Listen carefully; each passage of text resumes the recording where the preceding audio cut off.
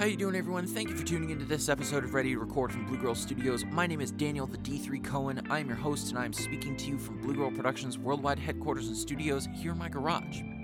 I'm a 19-year-old aspiring musician, engineer, and producer, and like many of you, I make music in my own home studio. You know, as people like Billie Eilish and Finneas have shown the world, a lot can be accomplished by young artists and producers working from home. This show is for people who love music and love to hear about how it's made. There will be cool stories and interesting insights for fans and pros of every kind. Hopefully, though, this show will be especially helpful for everyone like me working in home studios. Some of today's biggest hit makers work from home, so maybe we can help one of you realize your big dreams. In our last episode, I had the great pleasure of talking to a great buddy of mine, Doug Doglips Grion. We talked about everything from his history as a musician and an engineer all the way to his current setup as a studio owner in Rye, New York, and his work in video, including his series Starman. On today's episode, I am going to have a lot of fun. Today, I'm interviewing legendary engineer Christina Peccari.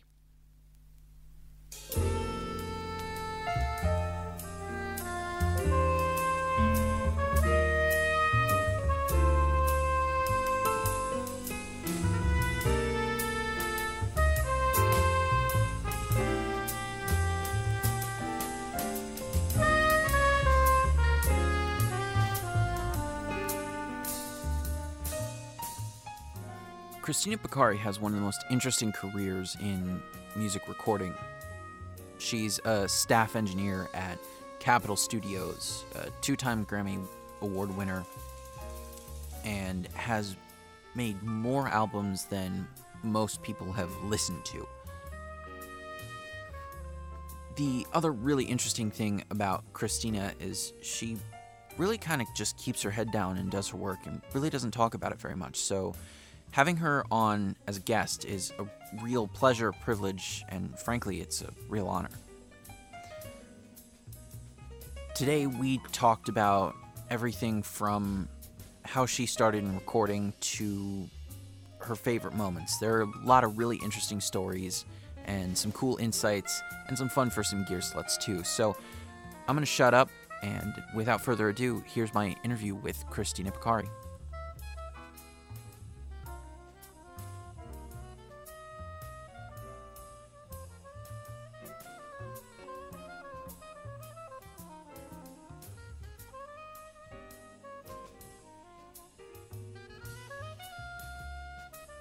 Miss Christina Peccari, welcome to the podcast. Well, thank you so much for having me. I'm honored. I've listened to a few of the podcasts, and they're great. I've enjoyed them, so I feel honored to be a guest. I don't do a lot of interviews. You know, I've had a very fortunate career, but I don't stand out and brag about it. So, well, it's for that very reason, it's a privilege to have you on. I do want to jump right in here. You have a long discography, and almost every record is very, very different from each other. You've done Dwight Yoakam, you've done jazz records, you've done Oingo Boingo, John Mayer, lots of genres and albums. So my first question to you is, what got you started, and what sort of keeps you interested in different music? well, that's a great question. I started playing in bands in the Bay Area in high school, and went through several phases of first folk and bluegrass, Bob Dylan cops to, some Scruggs, some Flatt and Scruggs stuff to hitting the Mabuhay Gardens up, following the path of the Ramones in a way. I've been fortunate. It's an interesting take because as I've aged and my musical tastes are still there but have changed, I was able to flow with a clientele to go with my growth as well. So I did start out doing a lot of pop and rock stuff, and that slowly moved into rap, and early rap like Hammer and Easy Mo Bee, and Rapping is Fundamental and stuff like that. So, but then I wanted to stretch it out a little more, and being a staff mixer at Capitol, the history of jazz there was tremendous. Sure. And I started branching out into a little more of that and really awakening my musical tastes and experience. So that's what really started pushing me into other directions. And then I started getting into scoring and classical music and doing. So I have, been able to jump through a lot of genres and have a great understanding for it.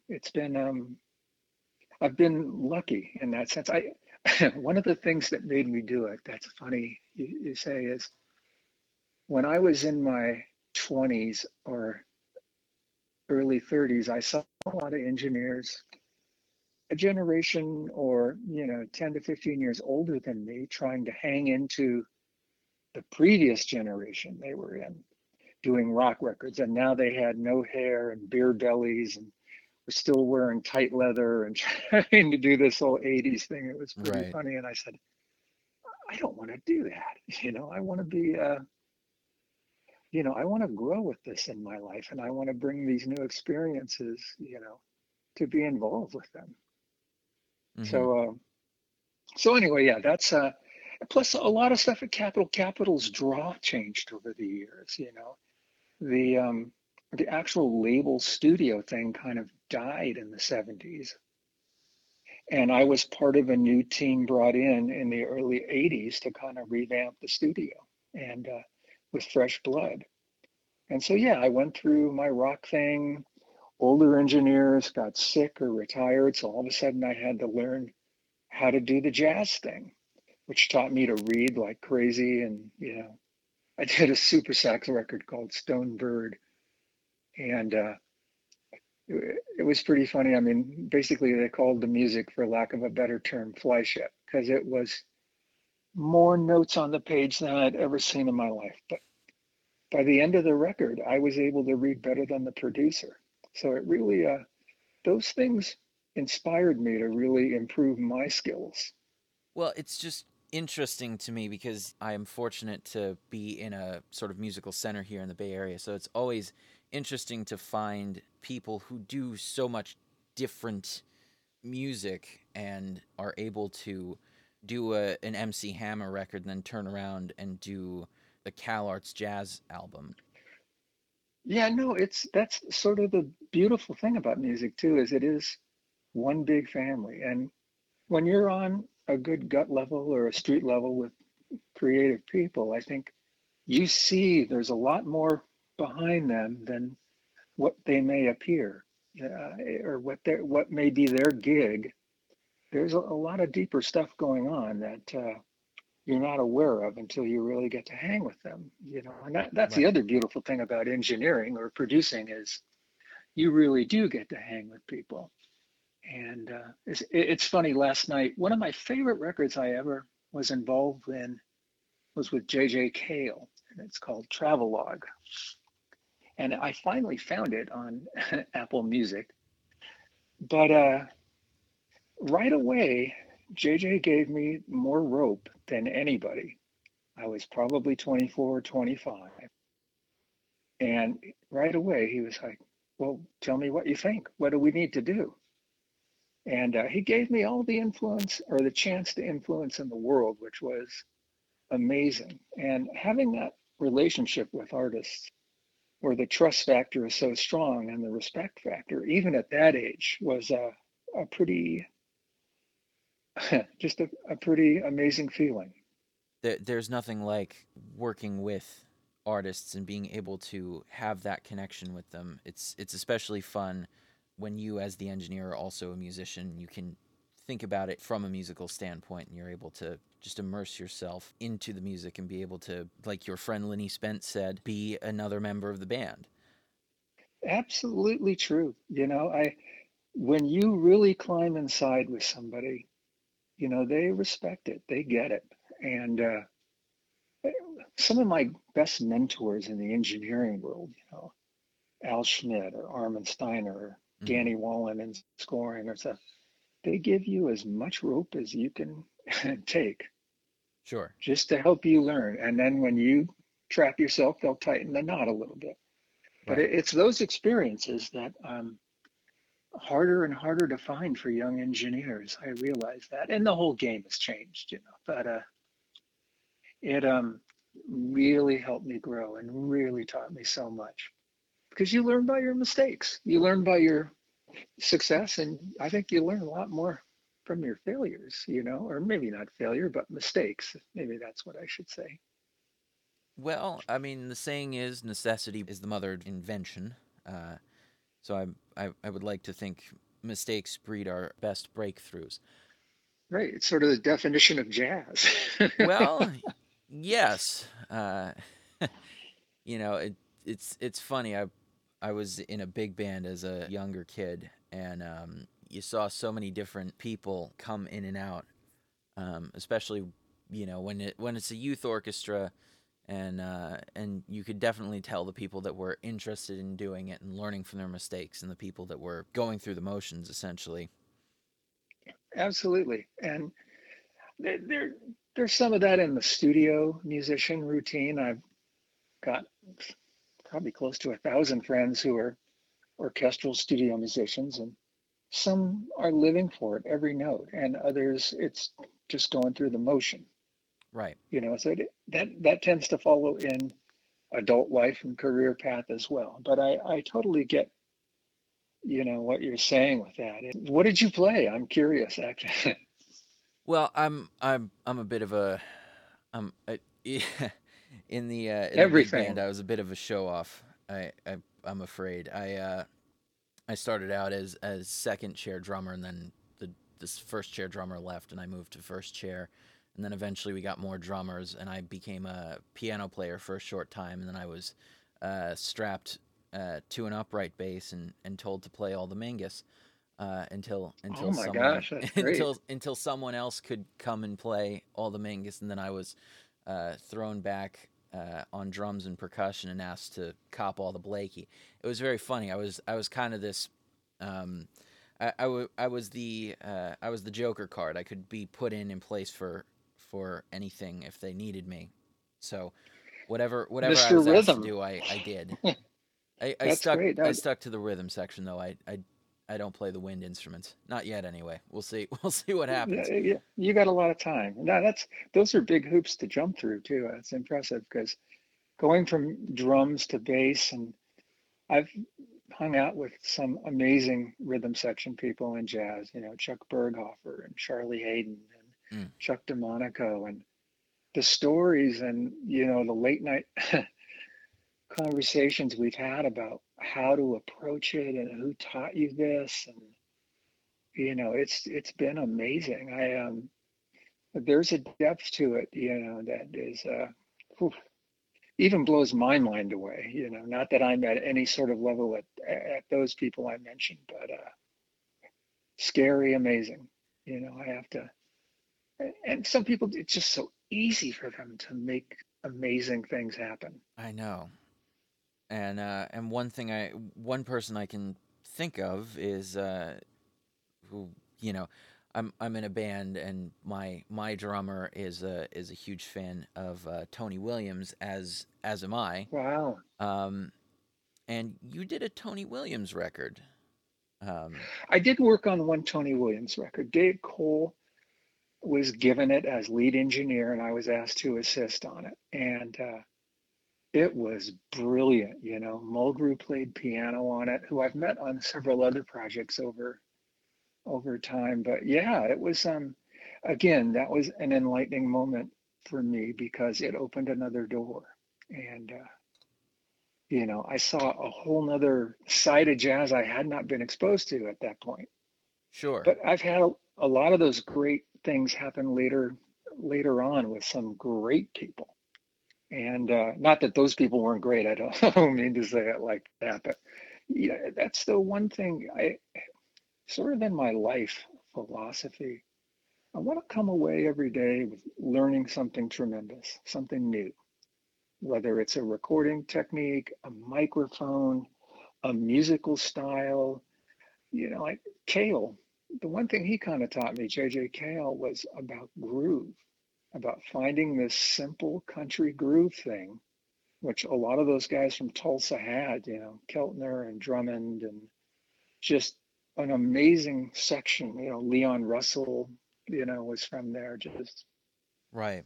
some amazing people came out. Mike Finnegan, my God, I forgot if you're one of the greatest B3 players of all time. Hmm.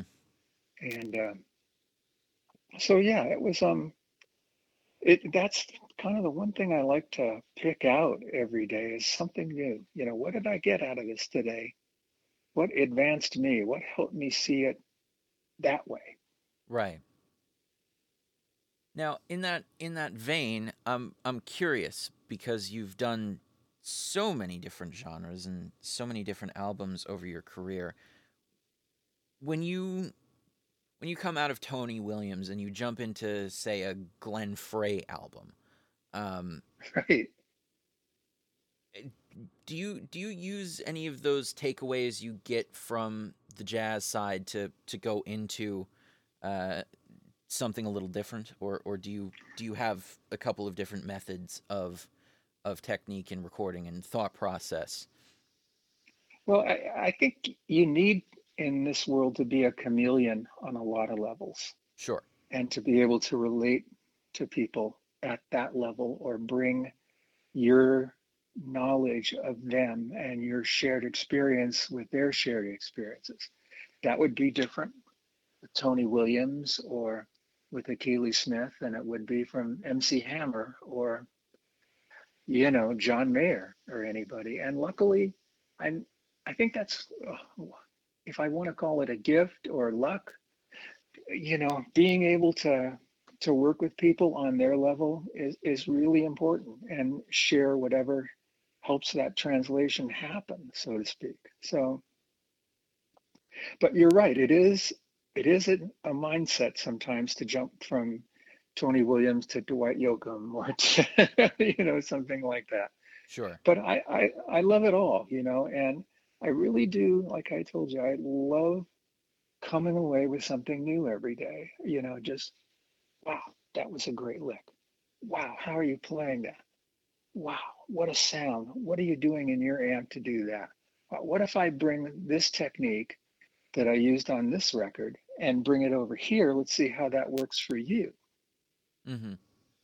One thing I noticed in Lenny's interview, which I totally agree with, is one of the most important things to do is to sense a comfort factor with people Right. and to see, okay, they're nervous, their shoulders are up above their neck. What can I do to relax this situation? Is it a joke? Is it a little environmental change? As far as the recording environment, is it what can I do here to bring them into a state where they're not thinking about where they are anymore? Right. And that was truly an issue. Being at Capitol Studios, it's one of the coveted recording havens of the world. Yes. and and finding that way to bring people around and not let them think of where they are. I mean, I've done everything from build a living room inside the studio, literally with couches and tables and lamps, to so you could just pretend you were in your living room and play, to really trying to realize what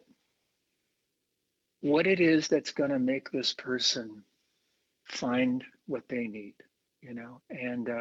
and find what they want is really maybe the better way to say that. Sure. And so yeah, all those little things, a lot of times since I was on bigger projects, some of the production decisions were done ahead of time. Not all, but finding a way to interface with the artist and the producer as far as achieving that. Some things are obvious, you want everybody to have, you know, to be able to see each other, their Mm-hmm. sight line has to be perfect. As you know, as a player, a nod is worth a lot more than you think. Oh, a As nod far and a raise of the eyebrow is everything for exactly, and sure. people who are great musicians know where they're going, Mm-hmm. and but that's because they've played together for a long time or whatever. And it amazes me sometimes that when sessions are put together with people who don't necessarily know each other, how that is still happening. Mm-hmm. I know where this is going. I know what you're going to do. I know what's going to happen. I saw, and so those things I feel it's really important in recording people to really achieve the best situation for them to relate to each other. And a lot of times that helps take stress off too. Right. I'm not so much worried about having everything isolated and, in a box. I like that sound. I like recording perfection, but if that's not what's going to work, let's just make all this leakage work for us. And let's all be in the room together. Let's all do whatever it takes to, find that magic. And I think that's a great point. You know, there will always be that balance between having your musicians in separate rooms or perfect isolation, having everything so that you can bring them together on the console, pull the faders up, and have that harmony, or what's better perhaps for the artist and having them just all in a room playing together. Absolutely. Because sometimes that feeling that comes from us playing in garages as kids and in school really it translates in the studio. So you really having a little bit of insight on that and trying to stay one step ahead, which I've seen as an engineer. I see an accident coming here. How am I going to prevent that? I see a problem here. What can I do to make this better? Oh, his headphones. Oh, well, no, he can't see this. Oh, no, he's not happy with the sound here. Let's try over here. Mm-hmm. Those are some of the most important lessons. It's not always about perfection, even though I think Pro Tools kind of leans us to do that. Thank you, Elastic Time. Yeah, and all these tools and tuning and everything. But it's funny. It reminds me of a lot of time in the early days, either doing vocals or guitar solos on 24 track or whatever. You may have not known the part going in or had a clue, but by the end of the day and hundreds, if not 1,000 punches later, you had it memorized. Right. I could mention several artists that I worked forever on building this vocal in the analog days. And when I saw them do it live 6 months, a year later, they sang it exactly as the comp was. Mm-hmm. They learned it that way. And so that's an interesting thing too. Nowadays, there have been instances, I would say, where it's you got what you need, great, I'm off to the mall, fix it, bye. You know, don't want that, Right. but it it's available to some people and they take advantage of that. And that's a little bit of a shame. But also, God, it's changed so much. There used to be a lot of exploration time in the studio to find these things, and that really is not available to most artists anymore. Right. Well, I think there's a push and pull to that. Of course, it nowadays, and I talked about this with Lanice. Of course, the budgets are a lot smaller when you're in studio. But then again, something that I had brought up at some point is that you you sort of get that exploration back if you're doing what we're doing right here, right now, which is our sitting in our homes and recording. In my case, I'm very glad you brought up bands playing in a garage because I built my studio out of my garage. As you should have. I'm glad to hear Well, that. I'm a big fan of the Big Pink Basement tapes, all the Bob Dylan and band demos. Oh, So I sure, so sure. I strive to achieve the sound of the basement of Big Pink, albeit without the great pink facade at the front of my house. That's so funny. No, it's important, and that is the one luxury that the technology change has brought is that everyone, can get quality recording at home if they've had enough time to figure out how to do it or learned or gone to school now, or I'm sure a million things are on YouTube that tell you how to do this and that and get you to like 80, 90% till you figure it out. And that does give you the luxury of time. The Right. downside for me, maybe not with your garage scene, but is it's individualized a lot of people and they don't play Yes. together anymore. And Yes. it may be great, but There's another thing to me that happened when people, like I was saying, that nod, the raise of the eyebrow, as you said, when people are together, the energy comes up, and sort of like when you go out on stage or when you play with somebody that's better than you, it brings you up. It brings your notch up. And that's the one thing that I think we are lacking in this world. Like I'm not, this is pre-COVID, of course, when I speak about this. But there's been a real tendency in Los Angeles to say, hey, I did this. I'll send you the file. I shouldn't just say Los Angeles, it's all over. And you put your thing on and let's go. And it's great. But I've got to wonder in my heart and my mind what would happen if they were next to each other, sitting Right. next to each other. And so those things are a little missing. I like Lenise said, I'll go, doing a vocal in the control room sometime when you have this communication, because it is true. I've sat on the other side of the glass and all of a sudden people are talking and you're like, what the fuck is going on here? What are they saying? Sure. I always jam the talk back down when as soon as I stop rolling one way or the other, because it's important to keep people involved, and I don't want any isolated feelings. Of course, there's been a few fights in the studio too. I've seen over the years and had a job, but it's important. And when you sit on the other side, which is a great lesson, you realize that. Yeah.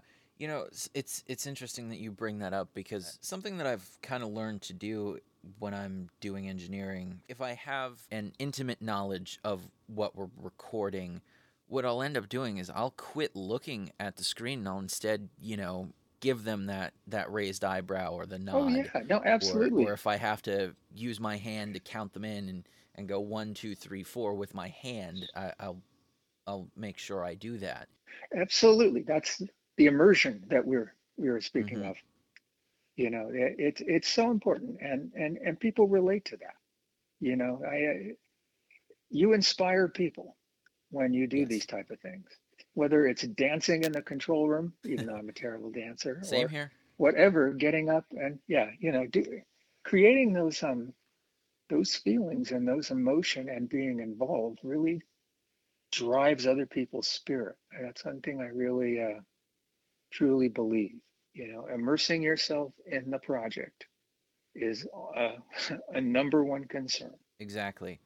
Now, I talked about this a little bit with both Lenise and another guest, John O'Manson, as well as another guest, photographer Steve Eichner. Any recorded medium, there was the move from analog to digital. And I know you're a big fan of high res 96K plus high resolution audio, digital audio. But I'm curious. I asked Lenise sort of this question as well as Jono and Steve. Is do you think we've lost anything from the analog days? Oh, absolutely. Look, I owned JJ Cale's old studio for quite a while and had a 2-inch 16 track Beautiful. Ampex machine. And I, I'd say, yeah, there's a convenience that comes today with digital recording, and but it comes with a price. It's funny you mentioned high res. Actually, my preferred sample rate is 88.2, 24 or 32 because the character to me sonically Hmm. reminds me of tape, and I am convinced there's something in the conversion factor that happened way back when 44.1 was the standard that multiplies downright or multiplies upright with converters. Right. And it doesn't, when I first heard 192, I was like, wow, this is painful. Oh my God. It was on a Ron Isley record. We were cutting it. Alan Sides asked me to assist him on it. And Burt Baccarat was playing piano. It was an orchestra. It was a lot of fun, but he wanted to go 192, and it was in the infancy, pardon, of 192 recording. And when I heard it go through those converters, I was like, "Oh my God, this doesn't sound like Studio A. This is painful." You know, um, So there is a trade-off with that, but the convenience thing, being able to open up a session, pick up where you left off if you're mixing in the box, not having to load reels of tape, not having to deal with the fact that as time went on, tape became real inconsistent as a medium as far as what you put in and what you got back. Right. There started to be some real variances in because it was being manufactured less, and that meant plants were closing, sort of Mm-hmm. like vinyl. So right now, and so the quality was not there because it wasn't being manufactured in a quantity that you could choose from. And that's a whole nother a whole nother argument. But yeah, I am a fan, um, excuse me, of 88.2, 2432, and making that happen. If I'm going to do that, if a project will allow it and afford it, we'll mix the half inch simultaneously, and then maybe bounce that back up into Pro Tools for mastering and let the mastering engineer choose. I also do a lot of pre-mastering when I'm mixing in Mm-hmm. the box, and I send them. I prefer to have someone else master because when possible, I like another set of ears on it and just someone I'm comfortable with, I can go in the room with and say, hey, no, I know the room, or I don't know the room, but let's make it sound. And here's what I sent the Right. client. I've got my own little mastering chain on, some manly stuff going on, an L2 or whatever. And, I masked. So anyway, here's what they liked. Here's what we need to improve on. And so I have found that to be a very handy way as well to create that, um, and get that feedback going. But yeah, I do. At that point, if I have the chances of going analog these days are pretty rare, but it's, I even know a very famous project that recorded in Pro Tools and then bounced it to 24 track and back into Pro Tools, to be mixed. And I was like, well, okay, but what's really going on here? Do you want just the drums in there? Do you drums and bass? But what about this and that? And do you really feel you're getting the quality and the dynamics there nowadays? And it's each project finds its own way. But I have to say now that I, it's made it so easy. Believe me, trying to get a 24 track that sounds great even, may take some time now because tuning it up, how many people really know how to align a machine, how to tweak it, how to under bias it to get a better Right. top. There's there's great stories of Mutt Lang. I heard that I've never worked with him, but I heard he would go in the studio before a project and listen to tape, literally record on blank tape and listen to what was coming back off the repro head.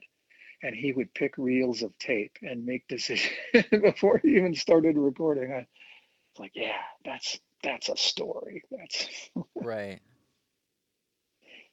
so. But yeah, no. And sometimes the convenience thing too. Look, I've been on sessions where the 24 track, not at Capitol necessarily, but at another studio, wasn't functioning right, and all of a sudden the session's crashing because we have this technological Mm-hmm. nightmare.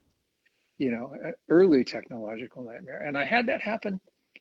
It's funny, I was called in by Patty Larson, um, who was a very famous classical producer for Angel Records. And she was doing a record for an avant-garde artist named Daniel Lentz. And we got this system, it was very early in digital, called Soundstream. And it used Bell and Howell data Huh. recorders. And we got there, we had the LA Philharmonic with him and his entourage, and the system failed. And here Patty's, of course, freaking because once you book a session and you have an orchestra there or a small chamber, more than a chamber, but orchestra. But, I actually ended up dragging in what I thought would be best for it that we had at that time, and that was a 3M 5616 track to cut the record on, and that's what I did Daniel's Wow. record on.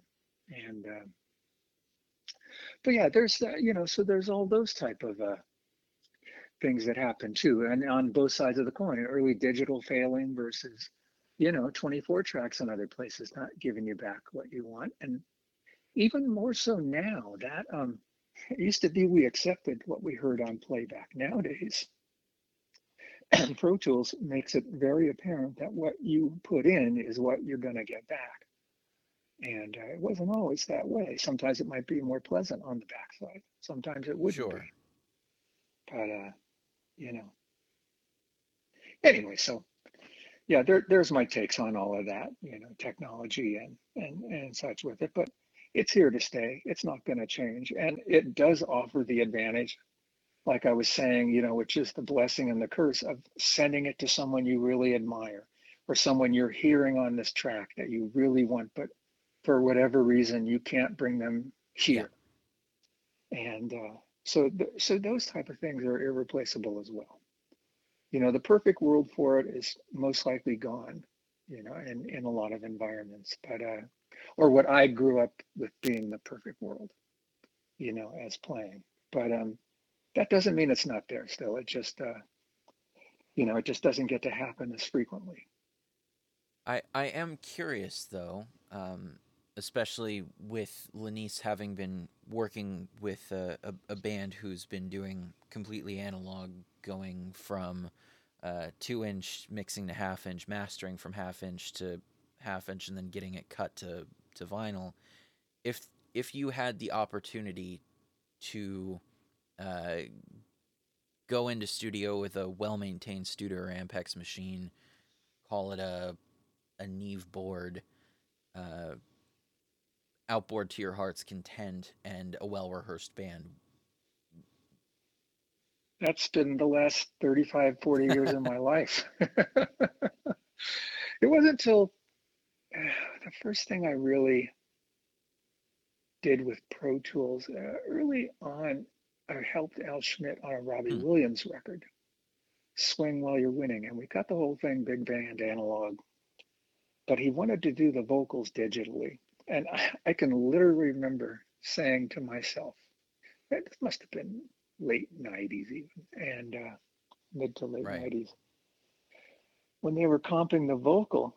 I said, don't you listen? He's like, no, I just look at it. I make my edits. I was like, you're kidding me, really? You don't listen to your edits? But it's become that kind of world with it. But yeah, no, that's basically all I did for the longest time.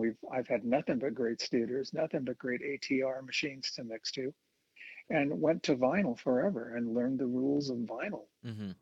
One of my favorite things was on some punk records to actually go screen into the cutter head on the outgoing groove on the lead out.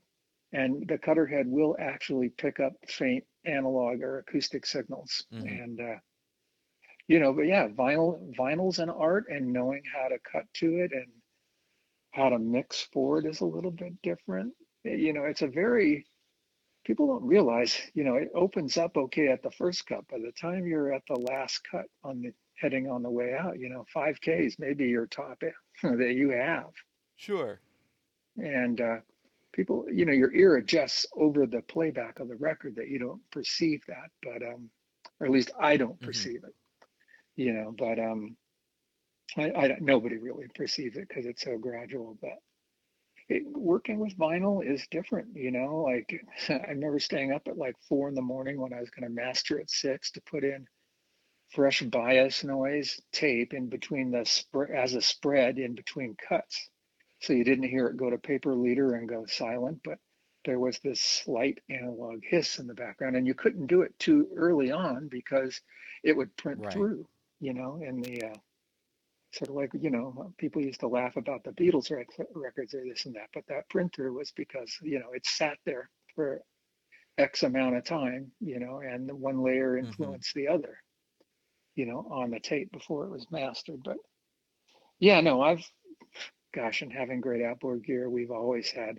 and I'm a gear slut, I love collecting mics and analog gear and tube gear. And, there, I think Ivana's really making some great stuff right now, at Manly, and they do everything Yeah. from the ground up. It's really, from making their own transformers. My friend Ian Sefchuk is doing that with Magic Death Eye.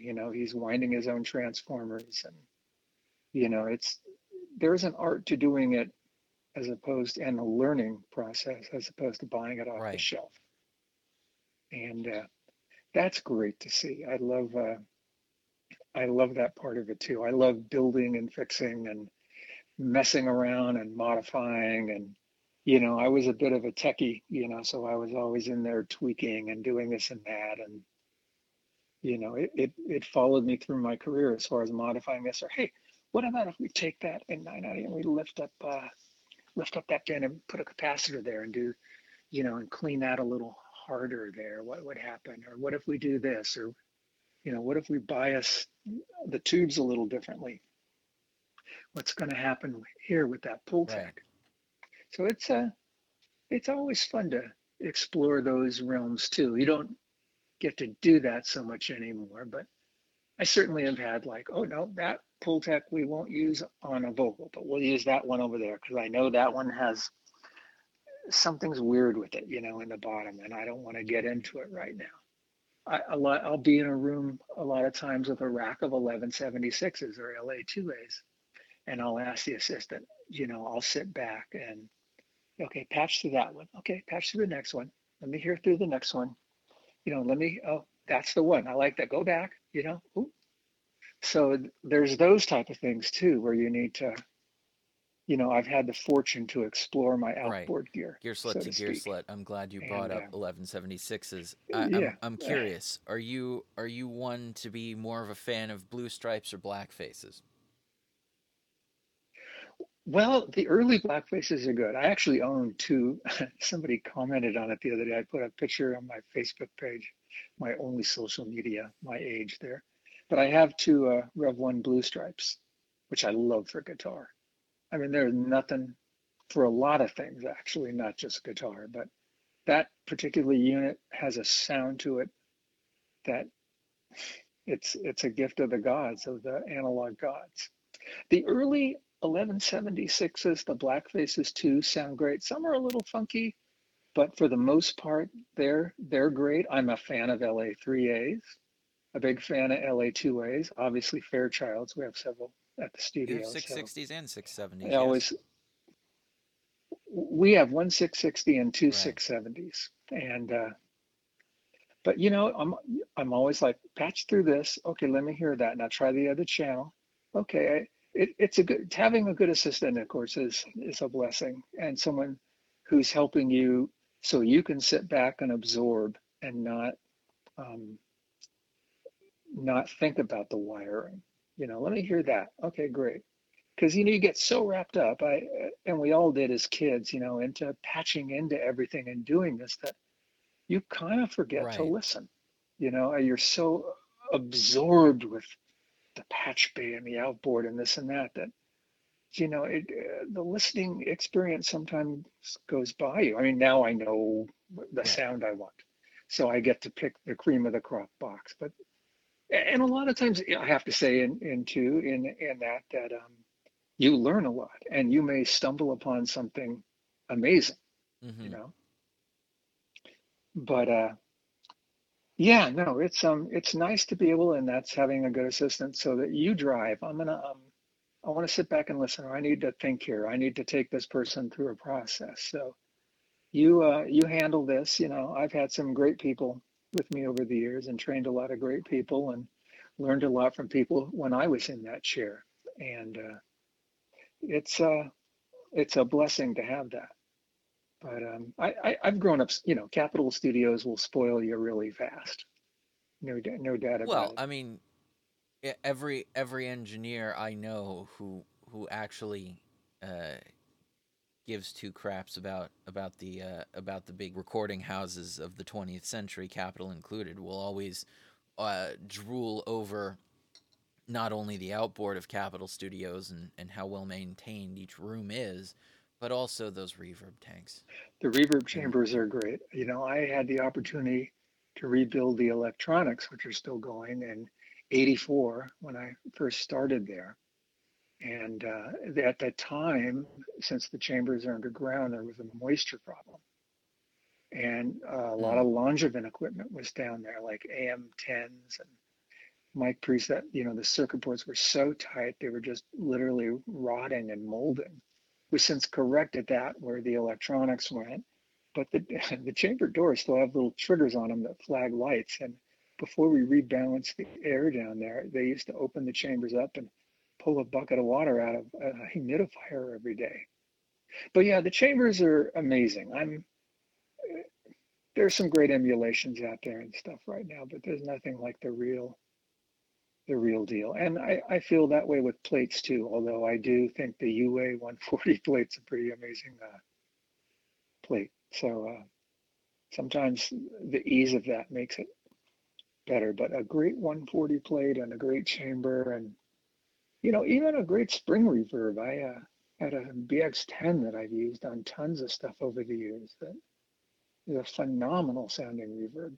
And for certain things, you can't but it's not like a Fender Twin spring, a little Hammond spring or something like that. It's a whole different right. animal. It's funny though that you mentioned springs. I have a few friends that have built rack mount spring units out of spring reverb tanks that were supposed to be Fender or Polytone. They just would build Right, these spring sure. reverb tanks. They were interesting. It was funny. Somebody did a really interesting effect on a parallel kick drum channel with a ton of spring reverb on it. And it made no sense at first, but then blending it in with everything else was very interesting and rather subtle when it was blended, but you can do a lot of interesting things with spring Oh reverb. yeah, that's the other the gift. Blending in general is totally the thing. But yeah, no, it's I've seen giant, Fairchild oil dampened spring reverbs in my Mm-hmm. life that were way cool. Sometimes I thought, no, that's just wrong. But whatever it takes to get the sound, I not at all afraid of it, like and like you said, blending and really the other thing that really you grow with in this business, like any part of this business or probably any business period, is your experience to know where to put things and how to place them and to try new things, but to kind of go for your basic thing and then open it up from there. For me, one of the greatest gifts was learning to forget the console and everything else Right. and just listen. And because the stuff was so overwhelming, not I knew how it all worked. It wasn't overwhelming in that sense, but this temptation to keep when really let go of the temptation to keep doing that and Mm-hmm. listen. Remove yourself from the physical and go into the mental and listen. It is really a good lesson. I mean, maybe that's not happening with the box, or maybe it is because there's 10 million plugins now. Right. Like, oh, I'll do this and that'll fix it, but this will fix it. But if I just sit back and listen to what this project needs, what this song needs, where this needs to go, what are they hearing that I need to get Mm-hmm. into? Right. Those are all they're lessons, and we forget our lessons, but I think as time goes on, we stick to them a little stronger, and it's important. Important to really remove yourself from the technical environment or the physical environment and get into the mental, the soul sensing, environment Right. there. At least for me, that's been my experience with that over the years. I had one. I won't. Very very famous record. We did the first, and I was the lead assistant for Al Schmidt on it. Huge, big band record. And Pete Dell, one of my best friends, was with me on that. Riding shotgun. So it was the three of us. Second volume that Phil Ramone was producing, we came in and Al was late because of flight changes. He was flying in from Montreux from the jazz festival. And so I had to kick it off. So I did everything and did all the recall, matched everything technically perfect and did all this. And then Al got there, and he did it and he just barely touched anything. And then Pete looked at me and he goes, what you did was awesome, but the 10% Al put on there just made it perfect. And I have to admit, I was so pissed. You don't know how hard I've worked to make this happen and do this. But he was right, because it took me a while to get what he was saying, or interpret it. But you were so focused on making it perfect that you didn't hear right here where, and it's true. That was one of the greatest lessons I ever had in retrospect of my career recording. It's like I was so obsessed at this point, and it was great. There was no doubt it was great. But where am I missing the magic? And that's, he was right.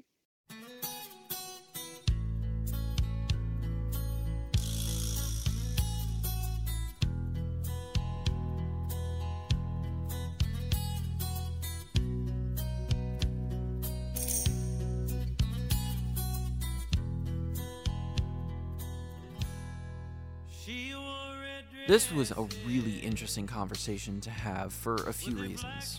One, I always love talking to Bay Area people, and Christina grew up in the East Bay, so a lot of hometown love. But on a realer level, this was very interesting to get the perspective of someone who has worked on so much different material and has done so many really interesting things within the recording industry.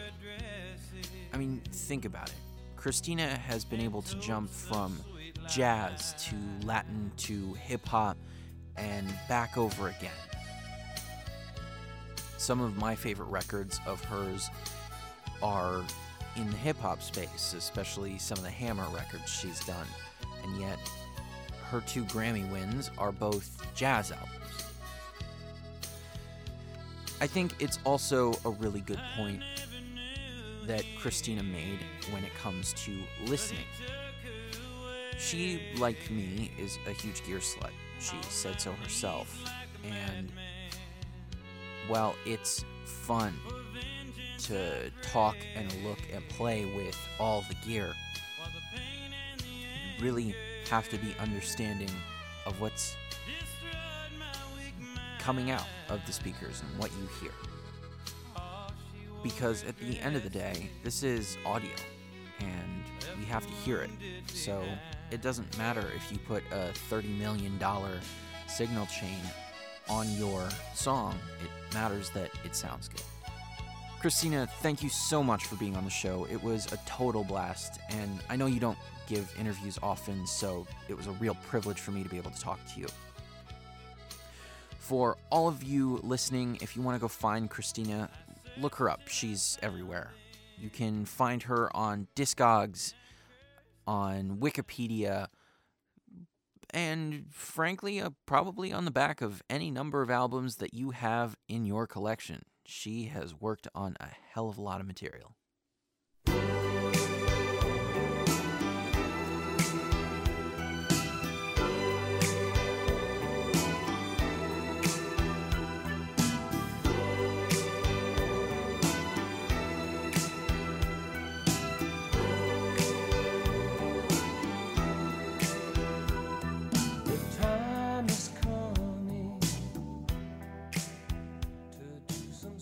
This is Gear Talk, and I want to continue on a point of conversation that Christina and I had earlier in our conversation, which is probably the most important piece of gear in any recording studio.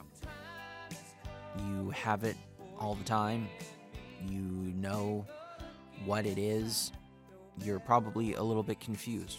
Well, what is it, D3? Is it my mics, my speakers, my computer? What my pair of headphones that I'm listening to this podcast on? No. It's a little bit closer to you than that even. No, I'm talking about your ears. Now, I'm a gear slut. Christina's a gear slut. Many of my guests have been huge gear sluts, either in their past or up to this day. But I think what we often forget is that our ears are probably the most important piece of audio equipment we have. In fact, I can say that they are the most important piece of audio equipment we have. Let's take a step back and think about this for a second. We are making music to please people's ears. We're using audio, something that our ears process and perceive, to share a story or emotion with an audience. So if we forget about our ears in the studio or in the mix room or in the mastering room, wherever we are, then what's the point? Sure, you could have a $20,000 set of studio monitors. You could have $1 million room that's treated in $5 million of acoustics and design. But at the end of the day, what's all that worth if your ears aren't trained properly? Ear training is a big thing, and it doesn't necessarily take that much, but it takes understanding what you like. And for someone like Christina, this is actually very interesting because her discography is so huge that her ear has been trained for so many different things. Now, I have an exercise for all of you. Pick a record that you wouldn't normally listen to. Something you are sort of familiar with, you know the artist, you maybe heard a couple of songs off of it, and just familiarize yourself with it. Doesn't have to be a record completely out of your comfort zone. I'm not saying if you like jazz, go put on a mumble rap album. No. But familiarize yourself with different styles of jazz, different subgenres, different sounds, different artists, people you may already know but haven't really taken a deep dive in, and really listen. Hell, maybe there's a record you love and you haven't done a deep listen of in a while, if ever.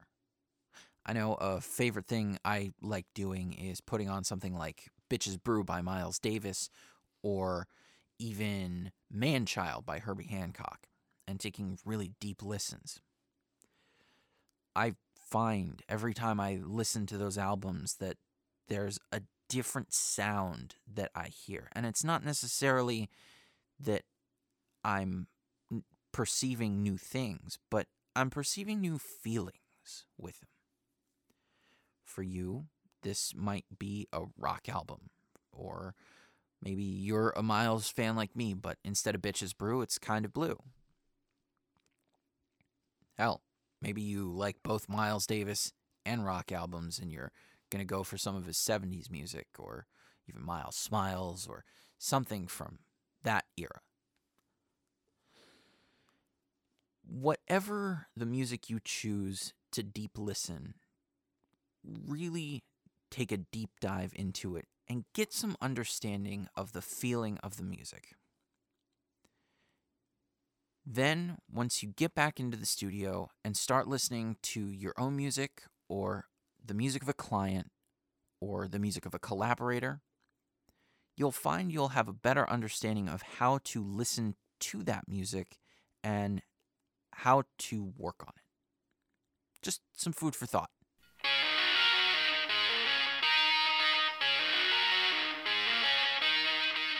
I'm all dressed up with nowhere to go, walking with a dead man over my shoulder. I'm all dressed up with nowhere to go. This is Music from Blue Girl, and today I'm going to showcase a relatively unfinished song of mine that I'm in the process of doing. This one is a bit of a follow-up to another electronic piece that I showcased a few weeks ago, and I'm trying to do this song in a similar fashion to that last one, but I want to make it different enough that it stands out. Now, I want to get your guys' opinion on this. What do you think of this electronic production? What live instruments do you think I should add to it, if any? And what sounds might be cool that might be more in the box? Let me know. Tag us on Instagram and Twitter @ReadyToRecord, or even better, send us an email, r2r.bluegirl@gmail.com. Again, that's r2r.bluegirl@gmail.com. I'd love to hear from you. I'd love to hear your opinions on this track and see what you guys would change or add. So without further ado, here is an unnamed electronic piece that I've been working on in the new year.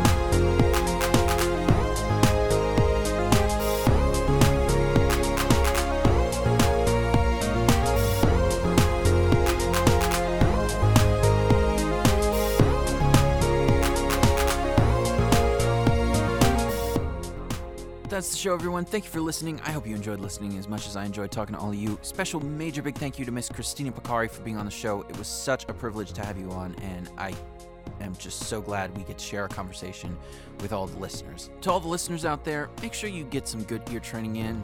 I know it helped me a whole lot, and as much as I love the gear, it's not all about the gear. I think we've gone over that before, but it's good to repeat it. Find yourself an album and really get to work with it, and your music will be 10 times better. Trust me, I know. Tune in next time. We're going to have the legendary producer and engineer, Mr. Shelly Yakis, on the program. We're going to talk about everything from how he grew up in a recording studio, Ace Recorders in Boston, all the way to his current setup now with... It's just a crazy story, man. It's such a good conversation, and I can't wait to share it with all of you. As always, there will be more gear to geek out on and more music to share. But for now, this is Daniel the D3 Cohen signing off from Blue Girl Productions worldwide headquarters and studios right here in San Francisco, California. We're ready to record.